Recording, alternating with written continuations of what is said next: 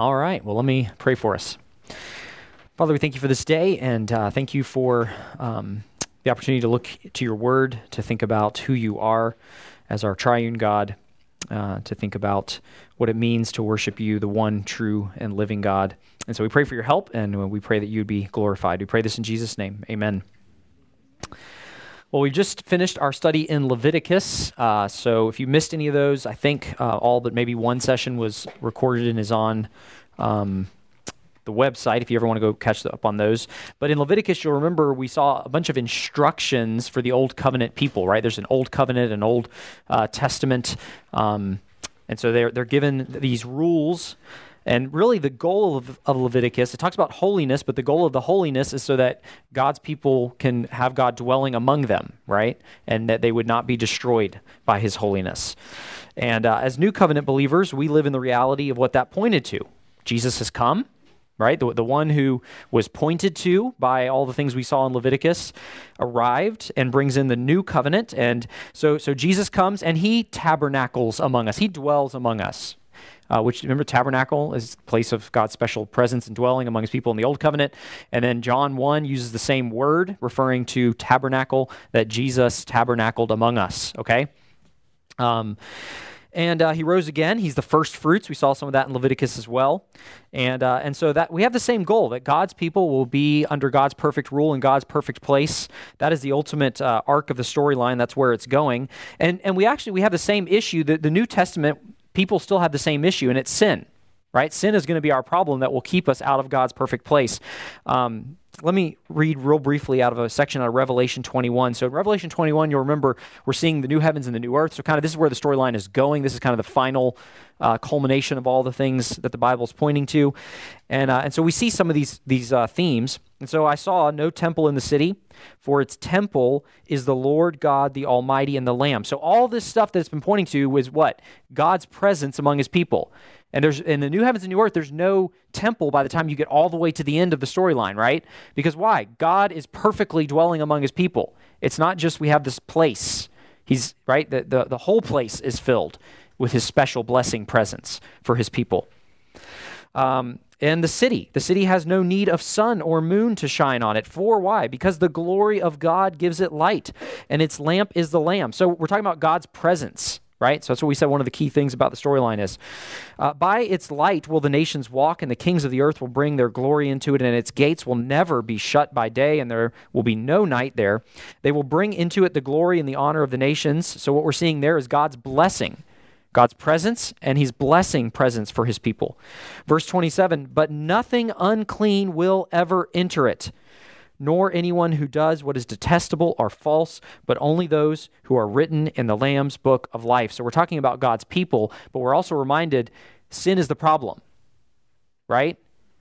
When you read that, you recognize if we took off that, except for if your name is written in the Lamb's book of life, we all have a problem. None of us are going to be entering this kingdom according to everything that went before that, right?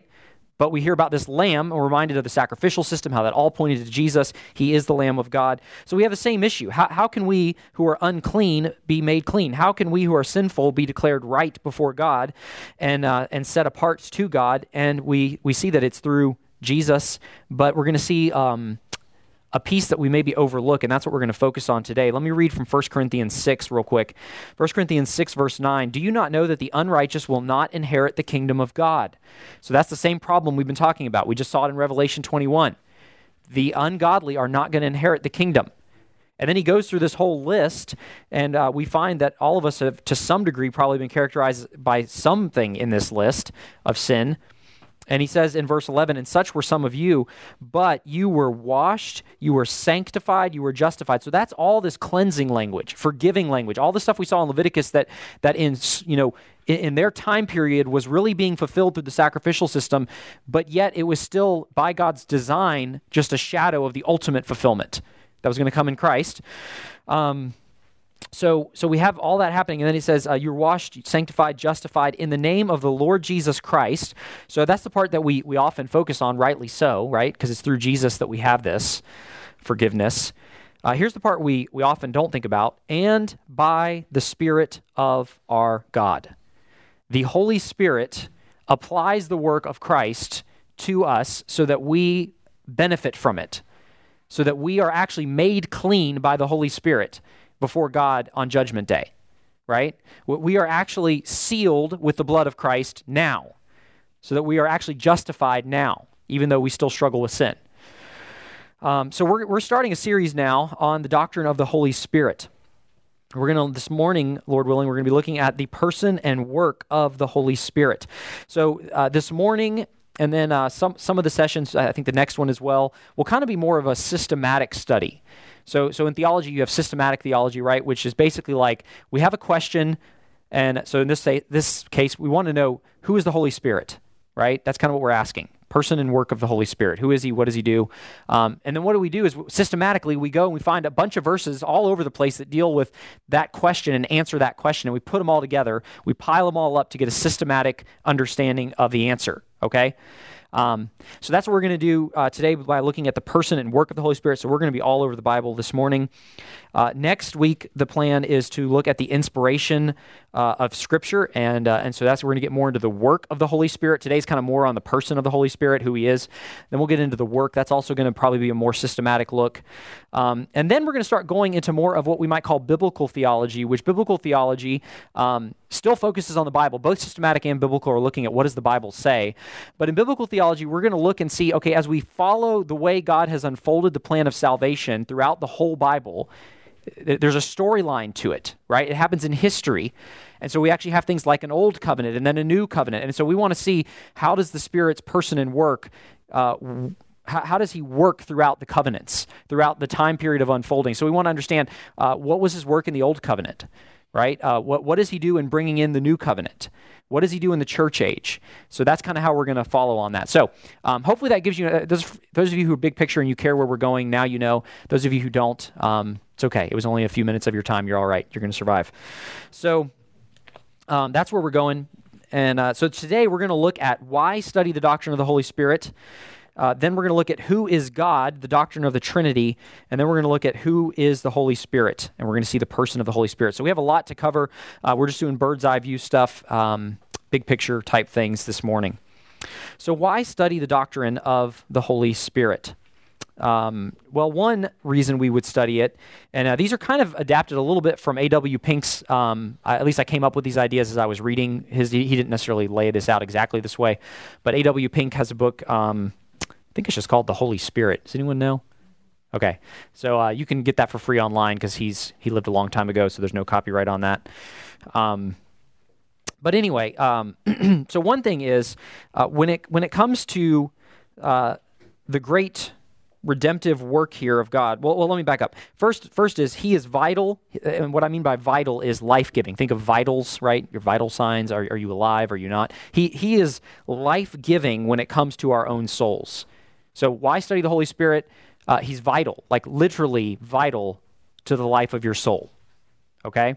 And so I mean this in two ways, salvation and sanctification. One, when it comes to the great redemptive works of God through his Son, it would all be in vain if it were not for the Holy Spirit. It would all be in vain.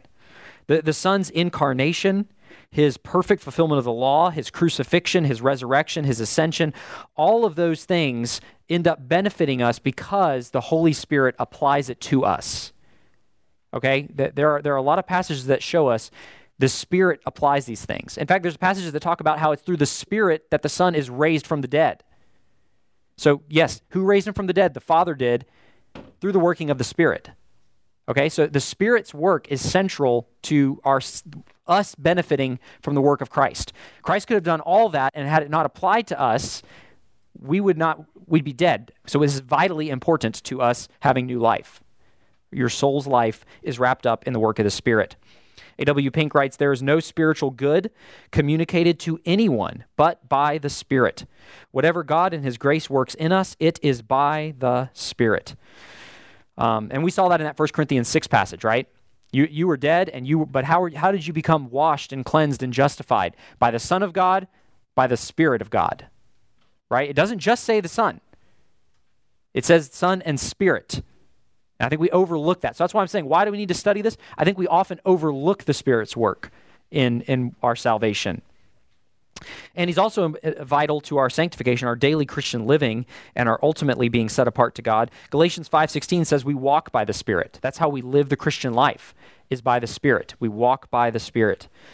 Okay, so the second reason I would say we need to study the doctrine of the Holy Spirit is that he is essential for gospel ministry. If we're going to have effective gospel ministry, the church as a whole and individual Christians within the church, the Spirit's work is essential for this. It is vital. His work is vital. When we come to the church's ministry as a whole, we are totally dependent on the Spirit, completely dependent on the Spirit to do his work. We can pridefully think that we're going to get a lot done for God. I mean, you hear people talk that way, right? All the things that we're going to do for God. Right? We need people to rise up and do things for God. Without the Spirit's work, it does not matter how many people you get excited about doing things for God. It's not going to happen. The Spirit has to do the work. And do we need to work? Yes, we do work. But the Spirit must put strength in every step, is one way we could think about that, right? And so let me give you some examples of this. Jesus.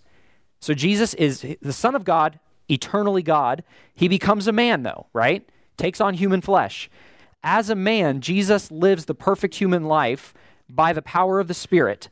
It is interesting that Jesus does not begin his messianic ministry in full until he's about in his 30s, right? And what kicks off the messianic ministry of Christ? Well, I said that's kind of like saying the messianic ministry of the Messiah. But anyway, what kicks that off? What's the first thing we see? The baptism, right?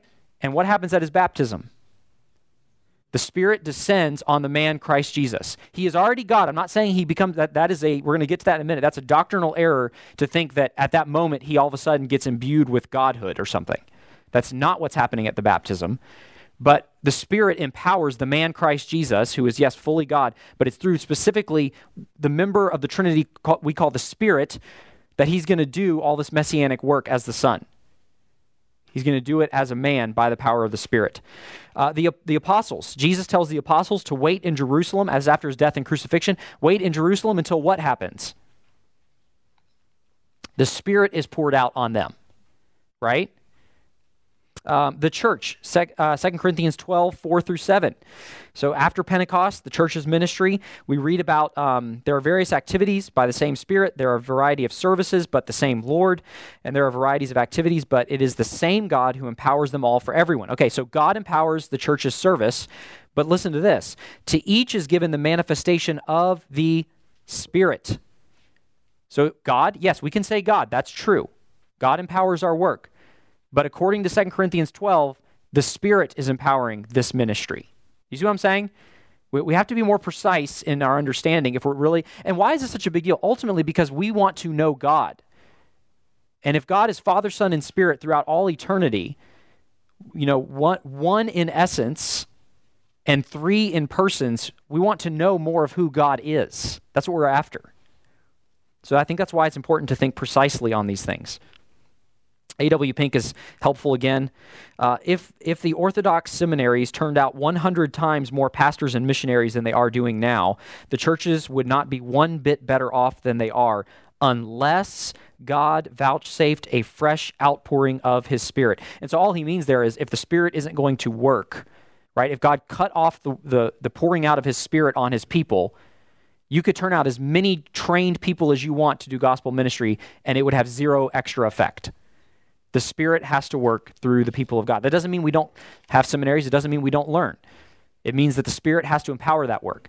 It means that that's why we pray, Spirit, give strength to every stride here. We don't just go to seminary and then think, we don't need you, God. We can get this worked out because we went to school, right? You don't do that as a Christian when you go to evangelize somebody. Don't worry about it, God, I got it. I understand, I got my Romans road figured out. I got it. Should you know something like the Romans road? Yes. That's the Spirit inspired that word. But the Spirit has to work through it. So you're saying, Lord, please open the eyes of this person, right? Number 3, we tend to think too little or study this doctrine and think too little of the Holy Spirit. And I mean this in two ways when I say too little. One is we don't think about him much. He's not on our mind that often. We have faint ideas of who he is, but we don't give a conscious mental effort to thinking about the Spirit and his work in our lives. Okay, so we think of him too little. The other way we can think of him too little is that we can think too little about what he's revealed about himself. And what I mean by that is we can have false ideas. So we can have faint ideas, weak ideas about the Spirit, and we can have false ideas about the Spirit. Both of those are thinking too little about the Spirit. When we don't think about the Spirit, we're either going to have faint ideas or false ideas about the Spirit and what he does. And so specifically, when you talk about these false ideas, we have all sorts of mystical views where we try to detach the Spirit from the Word that he inspired, and we come up with all sorts of crazy things that the Spirit is doing. And that is a problem. We think that he speaks to us in some sort of small voice in a objective and authoritative way apart from his written word. That's a problem. A.W. Pink again says, much dross has been mingled with gold. A fearful amount of unscriptural nonsense and fanaticism has marred the testimony that many give regarding the Holy Spirit. So to sum it up, ignorance about the Spirit is dishonoring to God, specifically to the Holy Spirit, and it is damaging to us. Now, there are things that we will not fully grasp. As finite human beings, there are things we will not fully grasp about who God is as the triune God. That's true. But he has revealed things to us, and we ought to gladly want to know who God is based on what he's revealed. And if we fail at this point, we fail at our main purpose in life, which is to know and love God. That's what I'm saying. If we don't know who God is as he's revealed himself, we have failed at the whole purpose of life. And we have foolishly passed by the source of joy, much like a person in a desert who is dying of thirst passes by the stream that he so happens to stumble upon because he's just in a hurry to get on to the next thing. We do not want to be that foolish. God is the life-giving source of joy and everything we need, so we want to know God. And if we just move past things like the doctrine of the Holy Spirit, and we just settle for this, well, I got this generic idea of God and this idea of Jesus, we're missing out on something God has revealed to us. God has revealed that he is Father, Son, and Spirit. That's what we're saying, okay? All right, so I think those are some reasons. You probably can think of other reasons. I'm sure you can. But these are maybe 3 helpful reasons to just hopefully make you think, okay, well, there's a reason we're going to spend probably 7 weeks here studying the doctrine of the Holy Spirit, okay? All right, everyone good so far? Thoughts, questions?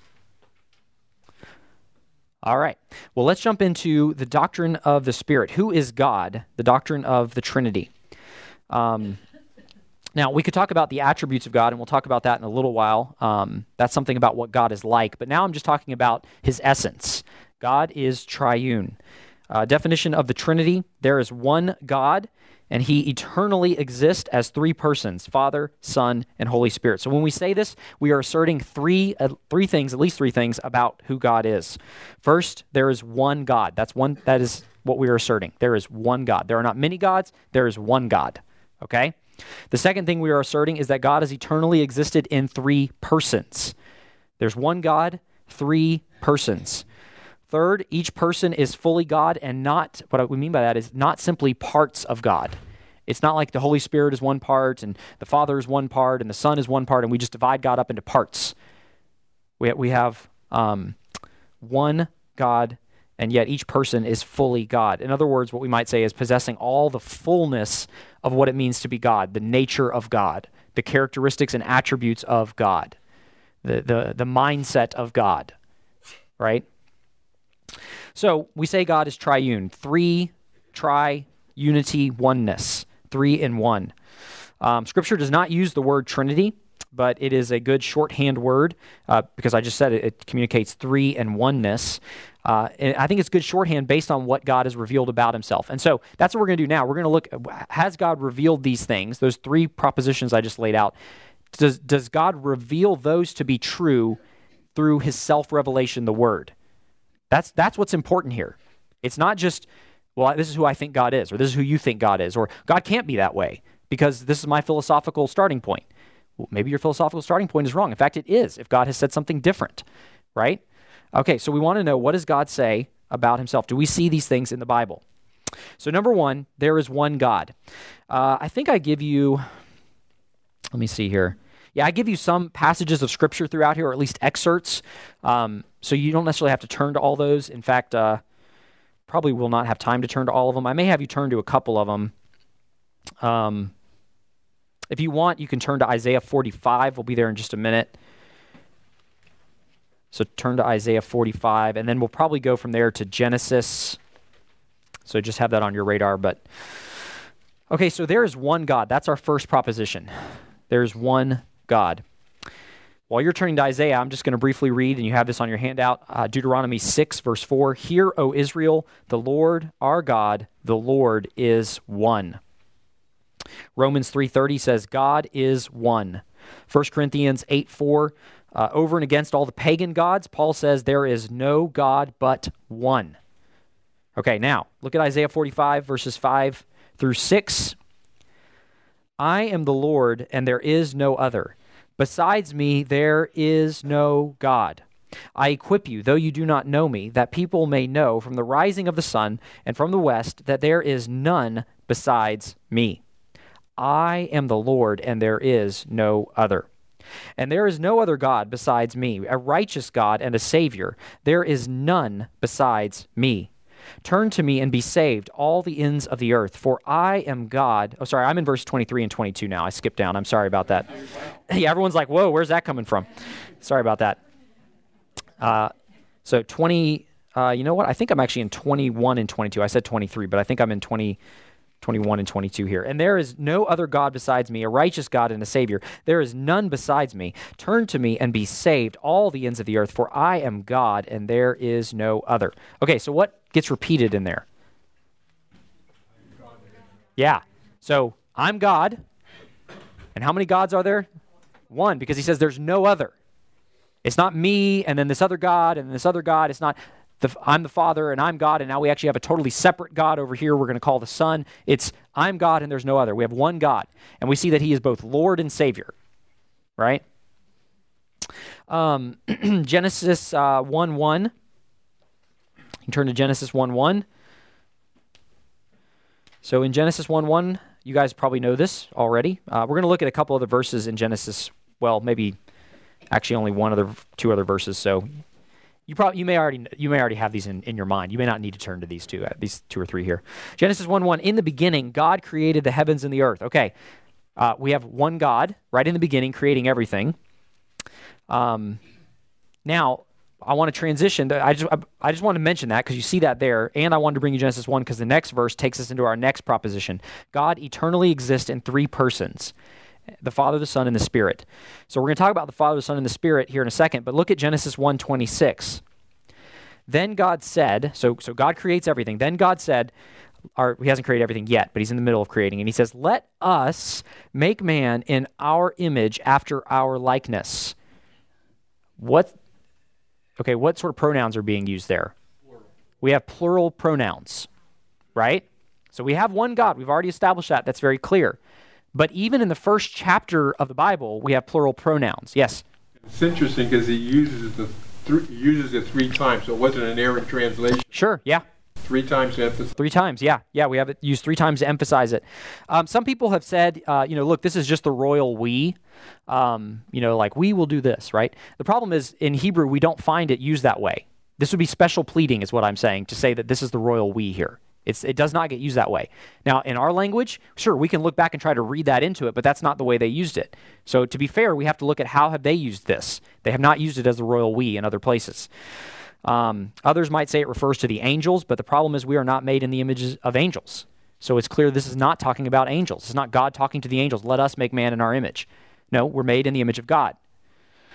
Okay, so we have one God, but we already see that we have plural pronouns. So I realize this doesn't say Father, Son, and Spirit yet, but we're building the case, okay? The Spirit is present at creation and is not a created being. Look at Genesis 1:2. The earth was without form and void, and darkness was over the face of the deep, and the Spirit of God was hovering over the face of the waters. So we had the Spirit mentioned earlier, right? He's not created. It's the Spirit of God. He's there. In John 1:1, so turn to John 1 now. We're done with Genesis for right now. Turn to John 1. And here we see that not only was the Spirit present at creation, but it's through the Son that everything was created, through the Son of God. So John 1, 1 through 3. And again, you may already have this passage memorized. If not, it'd be a good one to memorize. In the beginning was the Word, and the Word was with God, and the Word was God. So we have this in the beginning that harkens back to Genesis 1 very clearly. That's what he's pointing back to. He says, in the beginning was the Word, and the Word was with God. If you keep reading in John 1:14, the Word is Jesus. He becomes flesh and dwells among us. That is who the Word is. So he's with God, and he was God. So again, you're seeing this. We have one God, but there's also a way in which we can speak of the Son being with God. Do you see what I'm saying? We have this three-in-oneness going on, even in John 1. He was in the beginning with God, verse 2. Verse 3, all things were made through him, and without him was not anything made that was made. Okay, so can the Son be created? That's not, S-O-N. Can the Son of God be created, a created being? Logically, that's ruled out here, isn't it? If everything that is made was made through the Son, if the Son did not have a beginning point, then saying everything that was made doesn't work, because he would have had to have been made separately. So logically, to say that everything that comes into existence, everything that has a beginning, essentially, was created by him means he had no beginning. He's eternal. Okay, so he's not created. Each person of the Godhead, this is our third proposition, each person of the Godhead is fully God. We see that in the John 1:1 passage we just read, 1 through 3. So you can keep looking at that. Now, how many of you have had Jehovah's Witnesses show up at your door? A lot of you have. Have you ever tried quoting this passage to them? No? What do you think would happen if you quoted this passage to them? You think they would say, you are correct, we're wrong? They call you a Hindu. They call you a Hindu? You believe in multiple gods, yes, yes. But it's right here in the text. I mean, so what would they say about that? Yeah. So they say a God. Yeah, a God. And so there's actually a Greek grammar rule that explains why there is not the definite article in the Greek right in front of that, because they're correct that the definite article is not there. But according to Greek grammar, the definite article is right before that and it applies to the second phrase where it talks about God. The other issue is they're a little selective in doing that, because if you keep reading through John 1, where it keeps talking about God, they don't put the indefinite article in front of God throughout the rest of John 1, because otherwise you'd end up with, right? We have all these other gods running around, and so they don't like that. So they selectively, again, special pleading, they translate it one way here, and then as you keep going, they don't stick with their rule that they've come up with. Okay. Anyway, but rather than getting all mixed up, turn to John 20 real quick. Rather than getting all into the weeds here about Greek grammar with them, and by the way, the translator, for a long time, they didn't want to tell anyone who their translator was, because they're trying to be all spiritual about it. And they were like, listen, this is from God. God inspired our translator. But once it finally came out who the guy was who translated it, he actually does not know biblical Greek. So he just took English translations and then kind of read theology back into it.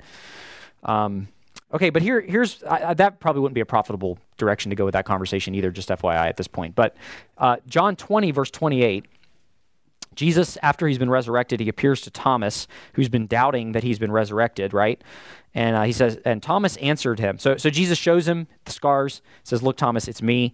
Thomas answered him, my Lord and my God. Okay, there we do not have the same grammatical issue. The definite article is there. It is, you are the God. There's no way around this. Okay? So, my Lord and my God. And Jesus said to him, Thomas, stop your false worship. Is that what it says? No. Jesus said to him, have you believed? So is Jesus approving or disapproving of what Thomas said? He is approving of it. This is belief. This is good, right?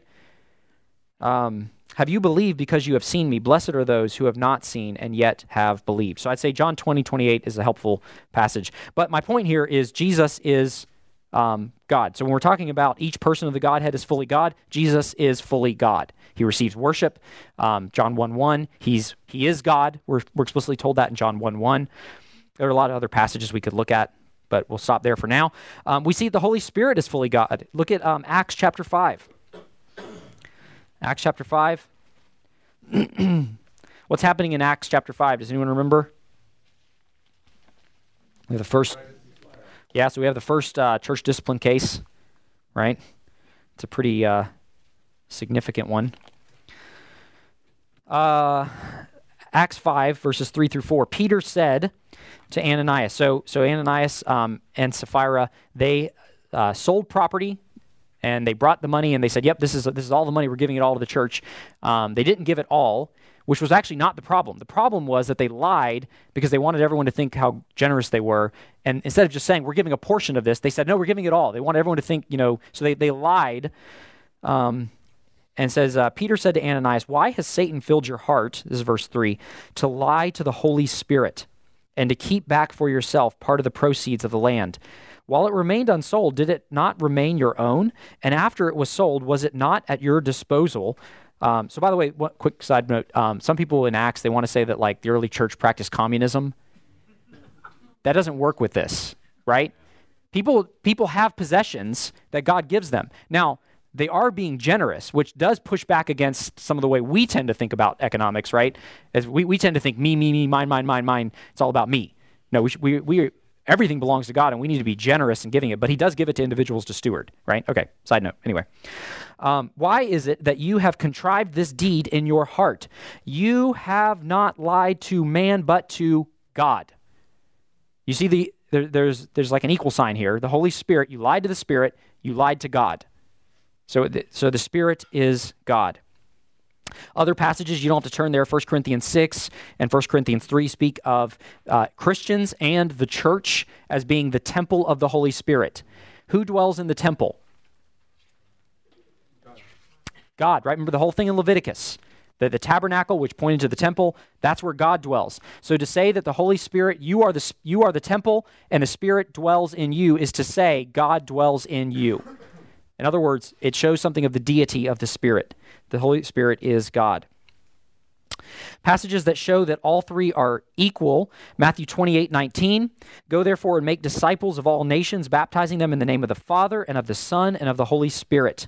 2 Corinthians 13:14. The grace of the Lord Jesus Christ and the love of God and the fellowship of the Holy Spirit be with you all. So we have all three persons mentioned together. Think about it. How would it sound if we said, we're going to baptize you in the name of the Father and of the apostles and of your pastor? There's a problem. Right? So my point is, by listing all three, we are showing there's an equality here. You're not going to say God and then here's some random thing that's not God, and no, the sentence is structured so that we understand equality. We see that in the Matthew 28 passage. We see it in the 2 Corinthians 13 passage. Because why? God is not going to share His glory with another. I think it's in Isaiah, right? Somewhere. I don't know. One of the prophets says that. So He's not going to share His glory with another. Does someone know that? Okay, I thought someone knew the passage. But anyway, if you think of it later, shout it out. He's not going to share His glory with another, and so we see that happening here. It must be that all three are equally God.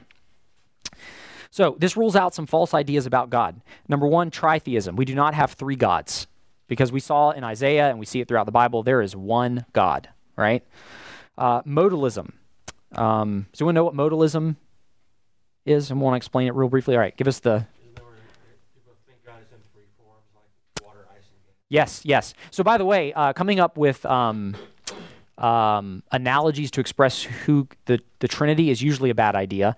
I think there's probably a reason the Bible doesn't really give us analogies on that, because some people will be like, it's like liquid, water, and then gas, and then solid. That's what it is to be the Father, the Son, and the Spirit.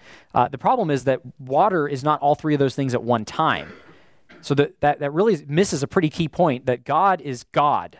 One God for all eternity in three persons, right? So it's this idea that God appears in different modes at different times. So generally what the view would be, in the Old Testament, we have the Father. With the coming of Christ, we have Him as the Son. In other words, He's no longer the Father, He is now the Son. With the ascension of the Son, we now have the giving of the Spirit, and God is the Spirit. He goes from Father to Son to Spirit. He's kind of transitioning, kind of like ice can go to water, can go to steam. Right? That is not the biblical picture that we have. Matthew 3:16 through 17. This is a problem for people who hold to modalism.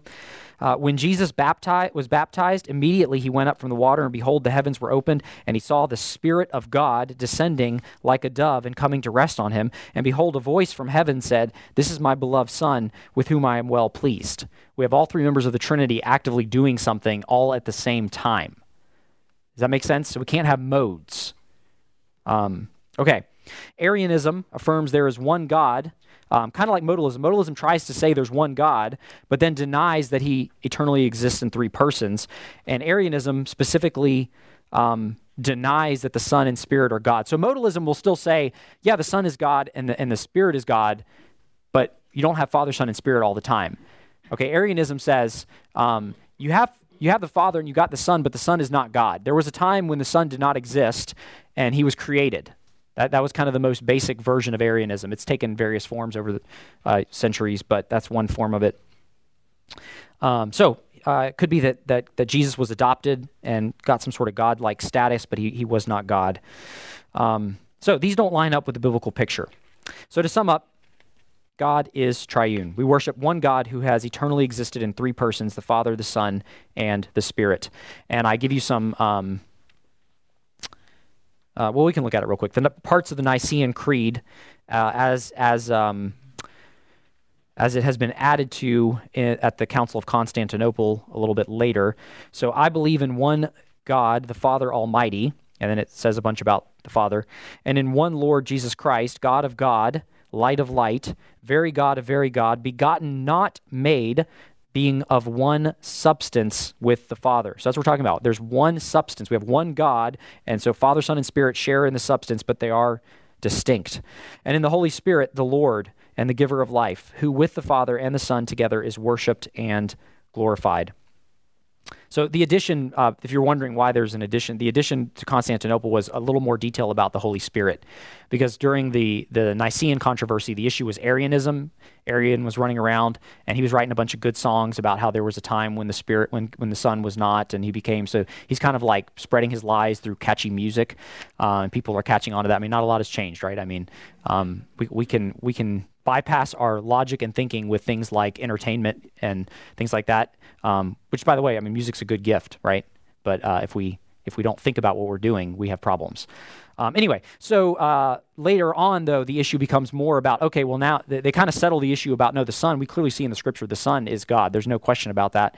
And then later on, people are like, well, what about the Spirit? Come on, the Spirit's not God, right? And so then there's a little bit of clarification where they add more details and say, no, this is what we have seen in the Scripture, and we're writing it out to refute heretics, okay?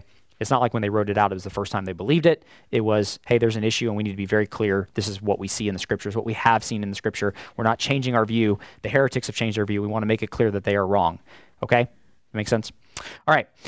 Now it is time to look specifically at the person of the Holy Spirit. We cannot explore every facet of his person, but we're going to look at some things.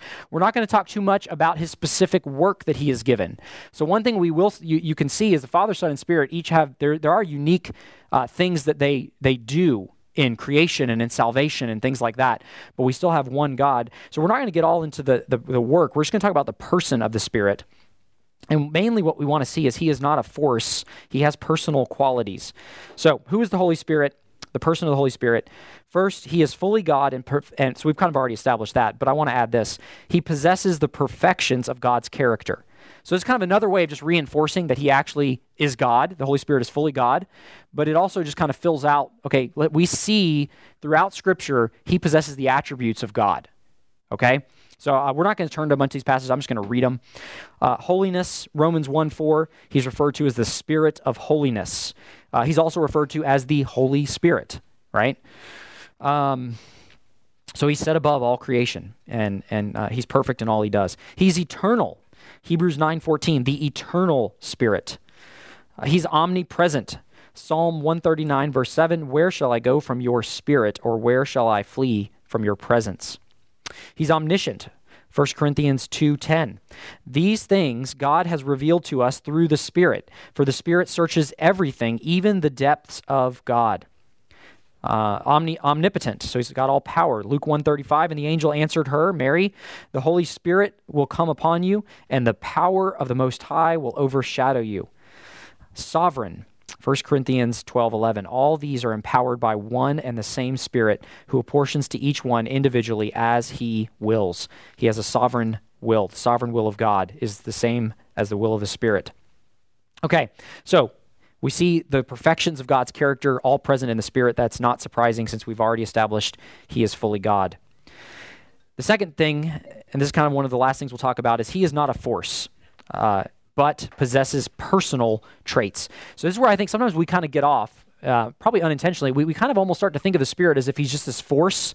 I say he, as if it is a force. That's the way we tend to think, right?